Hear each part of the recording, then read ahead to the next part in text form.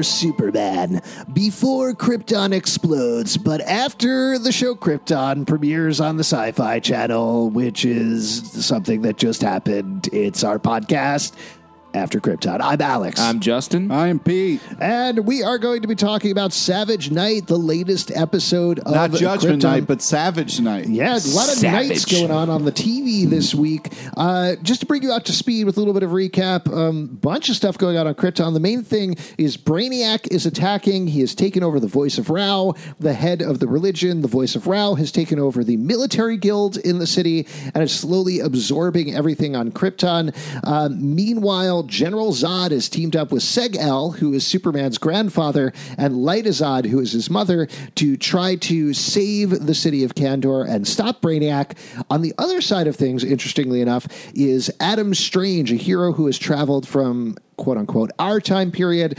He thought to stop Brainiac, but it turns out Brainiac is actually the person who destabilizes Krypton, which means Superman leaves. So now he kind of wants to help Brainiac, which is an interesting position to put him in. He needs to protect Seg and help Brainiac. Right, so he has two missions going on. But stop Zod, maybe. Yes, and there's also the House of Vex that tried to have an insurrection against the Voice of Ra before they found out who was Brainiac. This led to Darren Vex, who is Nyssa Vex's father, trying to kill her on the command of the Voice of Ra.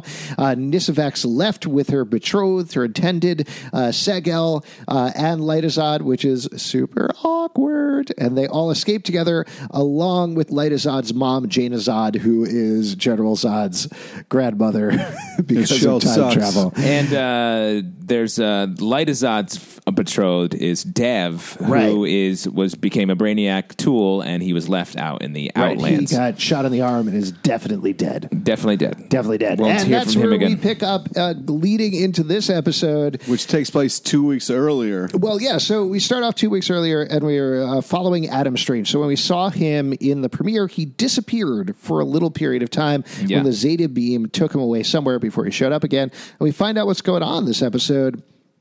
We got a couple of DC Comics shout-outs. Yeah. Are you an Adam Strange fan? Yeah. So we got to hear... He's on the planet of Ran. We get to hear from Sardath. We don't get to see them, but it was still cool to hear Sardath and Alana. Alana is Adam Strange's wife in the comics. Sardath is her father, I believe, and sort of the main leader of Ran. But it sounds like they don't really like him. He's like a fuck-up. Yeah, he calls them assholes, which I thought he was talking to us, the people watching the show. That would be weird. Yeah. I think what we're supposed to get from this is still a new Adam Strange. This is not the Adam Strange that has saved Ran so it's kind of like how this is a new General Zod. It's not the General Zod we know and love. It's it's got a real chip on his shoulder. Guy. He says he was meant to save Superman, and he still hasn't done it yet. Right. And that's drives him throughout, I guess, this whole season, you could say. Right, exactly. Like, he wants to be a hero. The problem is, which we talked about a lot on this podcast, is him being a hero brings him directly opposite the heroes of this show, which turns him into a villain, I think, by default, which is weird. Also, but I love that. I love that all the characters isn't like good versus evil. It's just a lot of characters with different needs, wants, and sort of goals, and it makes it an interesting show to watch. Yeah. Or just a clusterfuck of ideas. All right, we get it. So one of the interesting storylines from before is this character of Ona, who is the daughter of this poor woman who becomes the first vessel of Brainiac, and she becomes a handmaid of Ra. And she has a connection with Kem, the bartender, and he feels sort of guilty that she's caught up in this religious. Yeah, he should. zealotry. He was responsible for this kid that he basically just hands over to an evil Brainiac religious fucking freak. And he didn't know that. I think he feels guilty about it. He spends this whole episode. So one of the handmaids escapes and tells him that every night Brainiac goes into the Genesis Chamber, which is the place where they breed everybody on Krypton. This is nobody actually, on Krypton. What was it? Huh. Either say something or don't. Fuck. Wow. I'm saying it into the mic so the people at home can hear it. other people can hear, just not us. Cool. Alex says sex words very quietly. Okay, all right. It's true. So Brainiac's watching. Eating babies. Brainiac is eating babies in the Genesis chamber. He's sucking all the information out of them. It's a great show, guys. So that he can find out. You love eating babies. That's one of your favorite things. Yeah, just as a hobby. Yeah. The other day, I came over to your house and I was like, what are you doing? And you were like, eating babies. I do not like eating babies. That's fucked up. So the relationship between Cam and Ona to me is like it's so well done. It has this great just emotional impact throughout this season and this episode specifically.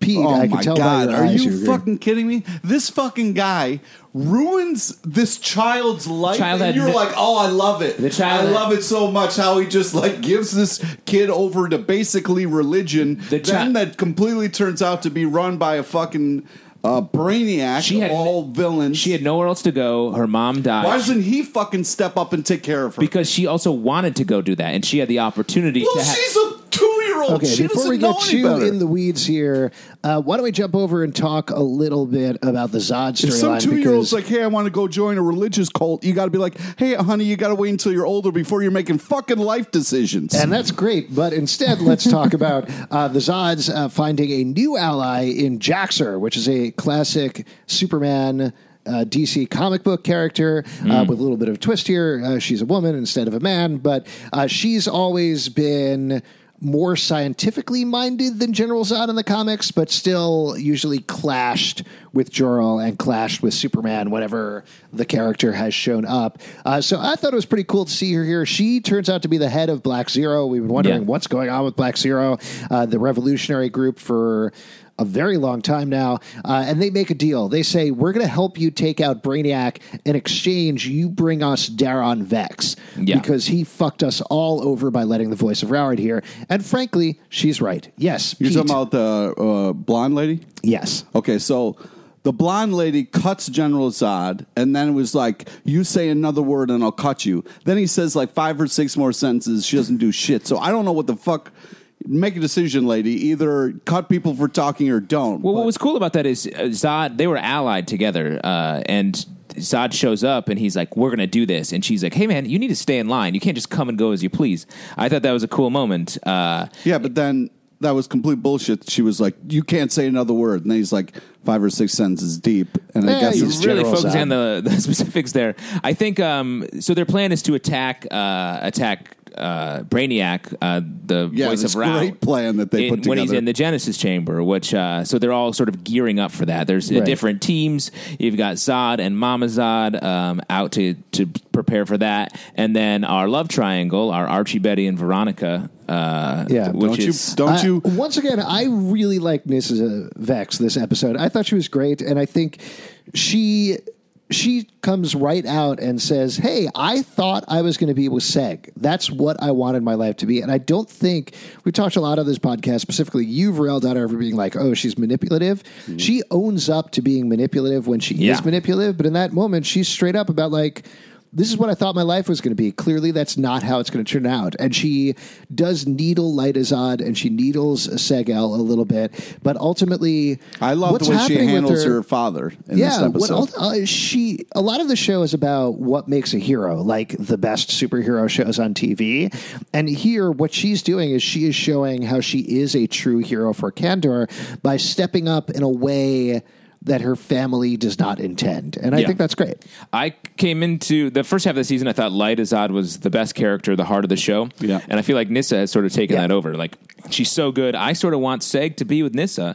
Dev shows up, real Reggie of the situation, after they find him in the snow. He's How still is he alive. Is that just like Brainiac stuff in his body? I think some of that Brainiac juice helps. So they... he's just kind of stumbling around in there. They give him a stump for an arm and bring him back to the Fortress of Solitude. Yeah, they give him the grandpa computer. Right. Grandpa computer.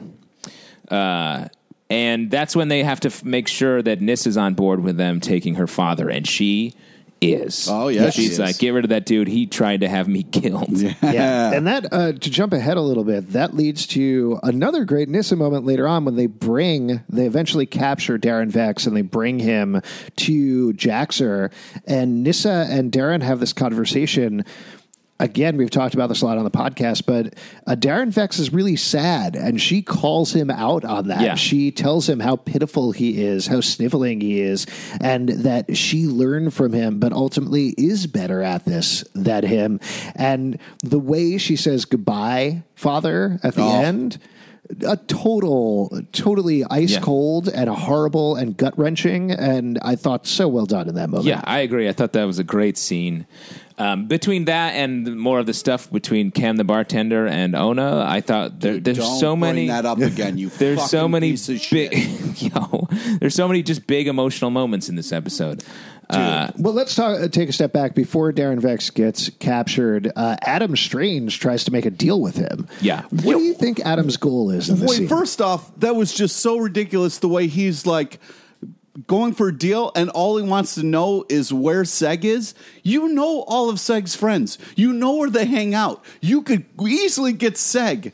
But Seg's mad at him. Throwing everybody underneath the bus, and then you're like, bring Seg to me. Seg is mad at him, and also Seg is on an uncharted part of Kandor, and nobody knows where it is. And I also like... But they always go back to the fucking bar, so like wait there for a little bit. In the same way that none of the Kandorian characters care about Superman...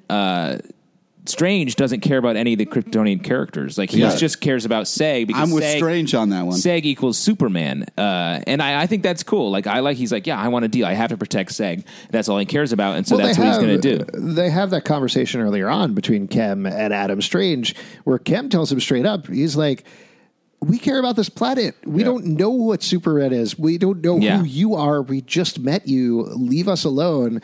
And like we were talking around a lot, it sets up this very interesting viewing experience of who am I supposed to be rooting for? Who is the actual hero of the show? And I think it's Brainiac. Oh, wow. Interesting. Yeah. That may be the only wrong answer. Light is getting awful cozy with Death. I think our love triangle is being broken. Well, I think that's partially powered by the fact that Lyta met General Zod and she knows she has a kid, and Zod told her, my father died during the Battle of Kandor. And so she's like, oh, okay, that's gotta be Dev, I guess. And that's probably who it is. And I think because of that, she's almost gotten more into him. And I think she's like, oh, if he is the father of this guy, then he's going to die. So she's like, I'm going to make him feel better, maximize my time. Yeah, exactly. But I think we still have a twist coming. I think there's something going on in these relationships that we're not expecting at this point. But I do love the way they sort of back into the Superman mythos with a lot of this stuff. And it makes me think that this show is the best DC property out there. Fuck you. I really do think do you want me to beat you right now? What is it about? Everything that you're talking about, how this show is so muddy and murky and all over the place, and it's just like, I'm not saying it's muddy and murky. I'm saying the characters are not defined by black and white characteristics. Like, I don't know who is good and who is evil all the way. Like real people. That's maddening. That's good writing. No. I know you like it when it's just like, oh, that person is bad, that person is good. Yeah, I do. I know. That's not how anything works. No, it's too bad. So should we talk about, so they do try to attack Brainiac. They try to kill Brainiac.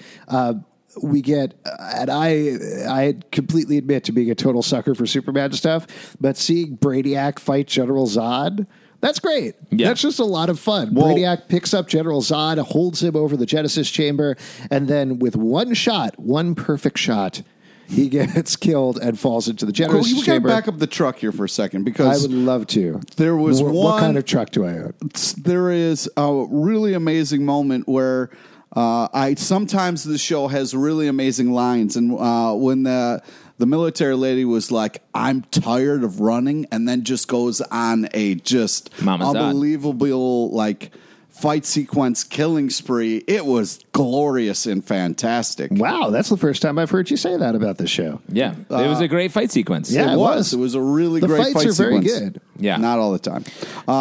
But yes, and then we get that kind of Star Wars moment where it gets shot and then falls down that new age looking shaft. I got to tell you, I was surprised. I was less surprised when they brought him back later, but that they were actually able to take Brady out with one shot. I was like, oh, that is a ballsy move to do on the show. And then he comes back pretty much worse for the wear and fucks shit up even worse. But I thought that was great. I like that move a lot. I was like, guys, you can't just walk away and be like, oh, we did it.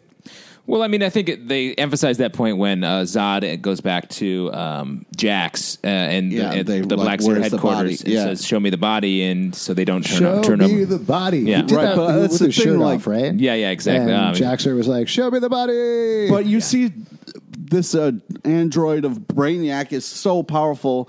You can't just shoot him once and be like, "Well, cyborg. we did that." It's more of a cyborg. I just want to. Yeah. Well, either way, you can't just do that and walk away. You guys, there's got to be more follow through. It's very far down the Genesis chamber. Yeah, it's a long way down. Take the elevator down. Show me the body. You had me at Black Zero. Did you know that the Brainiac head weighs 10 pounds? Wow, great. Oh my god. So then we have Ona and Brainiac, who is all messed up, meets up with Ona, not looking good. We see her meet up with all the characters. Yeah, and the bartender just lets her walk by. You know, like, oh, hey, stop that little girl that you should fucking try to help more in your life. I just don't understand why. It's okay, though, because she finally got to turn into a bomb. Yeah, you guys love when kids blow up. No. And you love shows that celebrate kids blowing up, so I can understand why you're so into this. I don't love it. I like it a lot, but I don't love it. The show, when that blew up, when that kid exploded, I was like, fuck this show. Fuck you guys for making me watch this. See, I just thought it was actually really well done and shockingly very sad. Like it was Kid bombs. And again, the whole point was to show that it is bad. That was a bad guy who did that. And it wasn't Adam glorifying Strange makes a choice. He steps up and he puts his shield up and he blocks Seg and sacrifices his own life. And again, the show got me for the second time in like 10 minutes because I was like, I can't believe they just killed Adam Strange. That's crazy. Like he could still. And then I started running through. Okay, I guess he could come back with time travel stuff so they could see an earlier version of him. But I was stunned. I could not believe that they killed him. Oh, I didn't think he died at all. Yes, I'm a stupid idiot. Yeah, I didn't think he died at all. Because he does save Seg and then finds himself somewhere else where something has happened. What do you think was going on in this scene? I honestly don't know. That blonde woman was there just sort of frozen. And right, that wasn't Nyssa, right? No, it made me think that he's back on Earth. And he somehow messed up, and there were consequences for the planet Earth. That's the only way I could sort of justify it, because I was like, otherwise, are you introducing a new character that we have no idea about? I thought that the girl was the baby who exploded. Oh, no, I don't think that's who it was. I do think...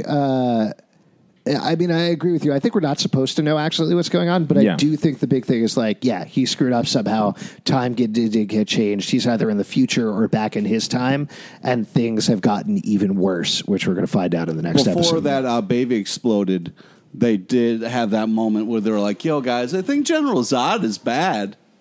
He was talking about how he wasn't on, he was in the Phantom Zone. Yeah, they do drop the Phantom Zone, which the last episode of the season is called the Phantom Zone, so we're going to see it introduced, and that's pretty messed up, too. Into it. I can't wait. Before we go, let's do a little bit of trivia. I got some trivia for you guys. So in the comic books, there's a comic book character that hasn't been introduced on Krypton yet. There's a character that's like Superman, but smaller.